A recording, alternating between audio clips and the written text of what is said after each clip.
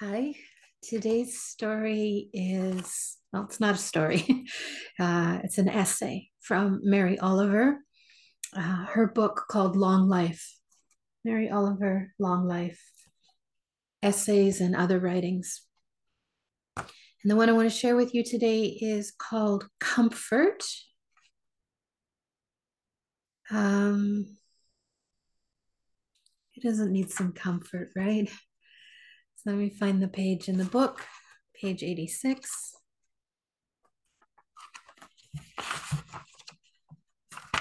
Here we go. Comfort by Mary Oliver. I woke in the night and heard the rain.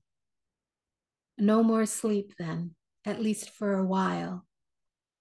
So wholeheartedly did I lie and listen. For doesn't the rain descend to us importantly? What have we in the whole theater of our inventiveness, all 5 continents of it, so wonderful as this machinery of the wild world? Water falling out of the sky. The wheat and the lilies grow or don't grow, depending on it. In autumn, the trees fairly blind us with their color if the year's rain has been generous. The ponds freshen or dry to a mere succulence, marshlands or even deserts if rain has not come richly enough, or if it has not come at all. I listened deeply. I also listened convivially. For the rain has a voice particular to the site it visits and the way it touches the surface of the harbor here and the undulations of sand and the bayberries. It is different from the lusher sounds of lowland rain or even cornfield rain. How thoroughly I have memorized the sound of that presence here on this narrow cape from years of rain walk. I could lie in the dark anywhere and hear it and know whether or not I am home. I could walk in the night and tell you whether it was falling on the glossy shoulders of Little Sister Pond or darkly and briskly on the longer fetch of Hatch's Harbor. And then, thinking of those bodies of water, I go mind roaming. I could name 100 events, hours, creatures that have filled me with delight and fructifying praise. Experience.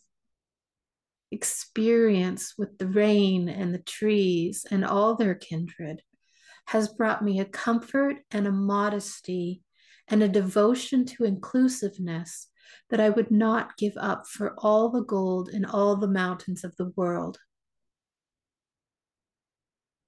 This I knew as I grew from simple delight toward thought and into conviction. Such beauty as the earth, such beauty as the earth offers must hold great meaning. So I began to consider the world as emblematic as well as real, and saw that it was that shining word, virtuous,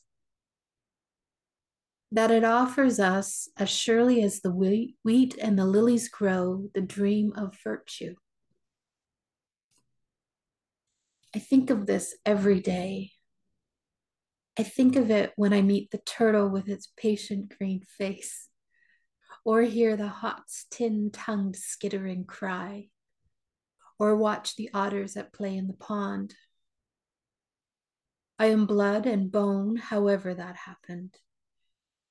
But I am convictions of my singular experience and my own thought, and they are made greatly of the hours of the earth, rough or smooth, but never less than intimate, poetic, dreamy, adamant, ferocious, loving, life shaping. Toward morning, the rain slowed. I dressed and hurried out into the world. Comfort by Mary Oliver.